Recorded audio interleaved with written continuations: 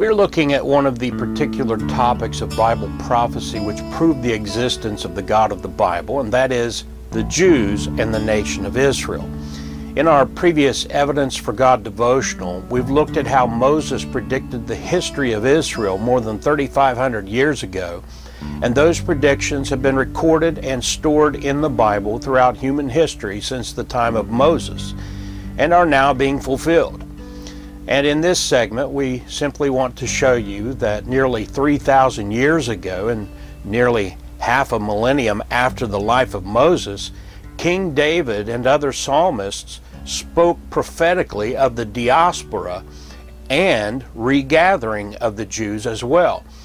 We read many times where the psalmist laments over the scattering of Israel in numerous psalms like Psalm 44:11, where we read, "Thou hast given us like sheep appointed for meat, and hast scattered us among the heathen."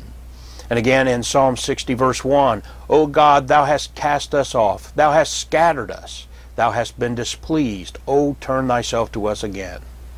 And in one identified as being a psalm of Asaph, we read this in Psalm 74, 1 and 2, "O God, why hast thou cast us off forever?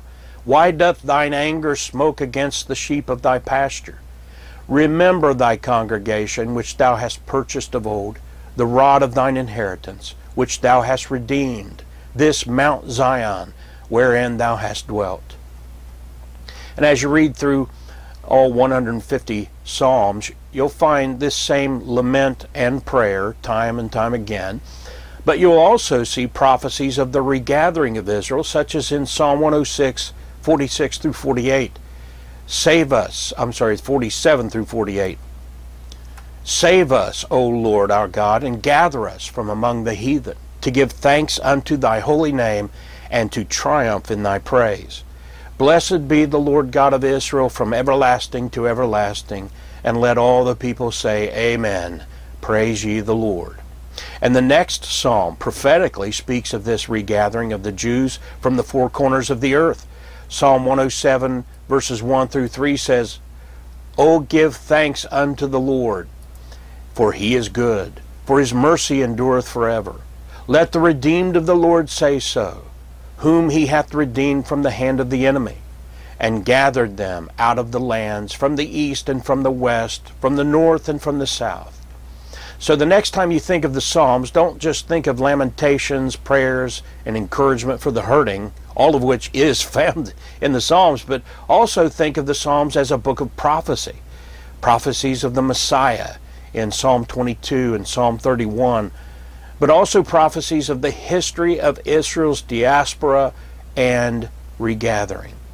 In the end, as foretold in Romans 11, 25 through 27, and found in Revelation chapter 12, the Lord will gather the Jews together again, and they will call on him, as predicted in Psalm 50 verse 5, which says, "Gather my saints together unto me, those that have made a covenant with me by sacrifice."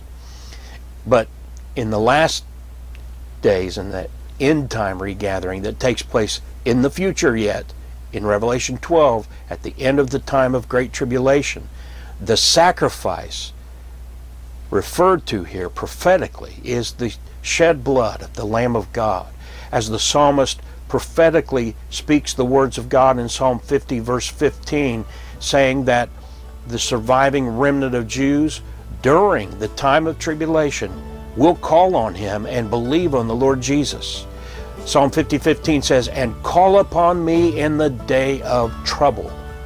I will deliver thee, and thou shalt glorify me." And Israel will do that during the time of Jacob's trouble.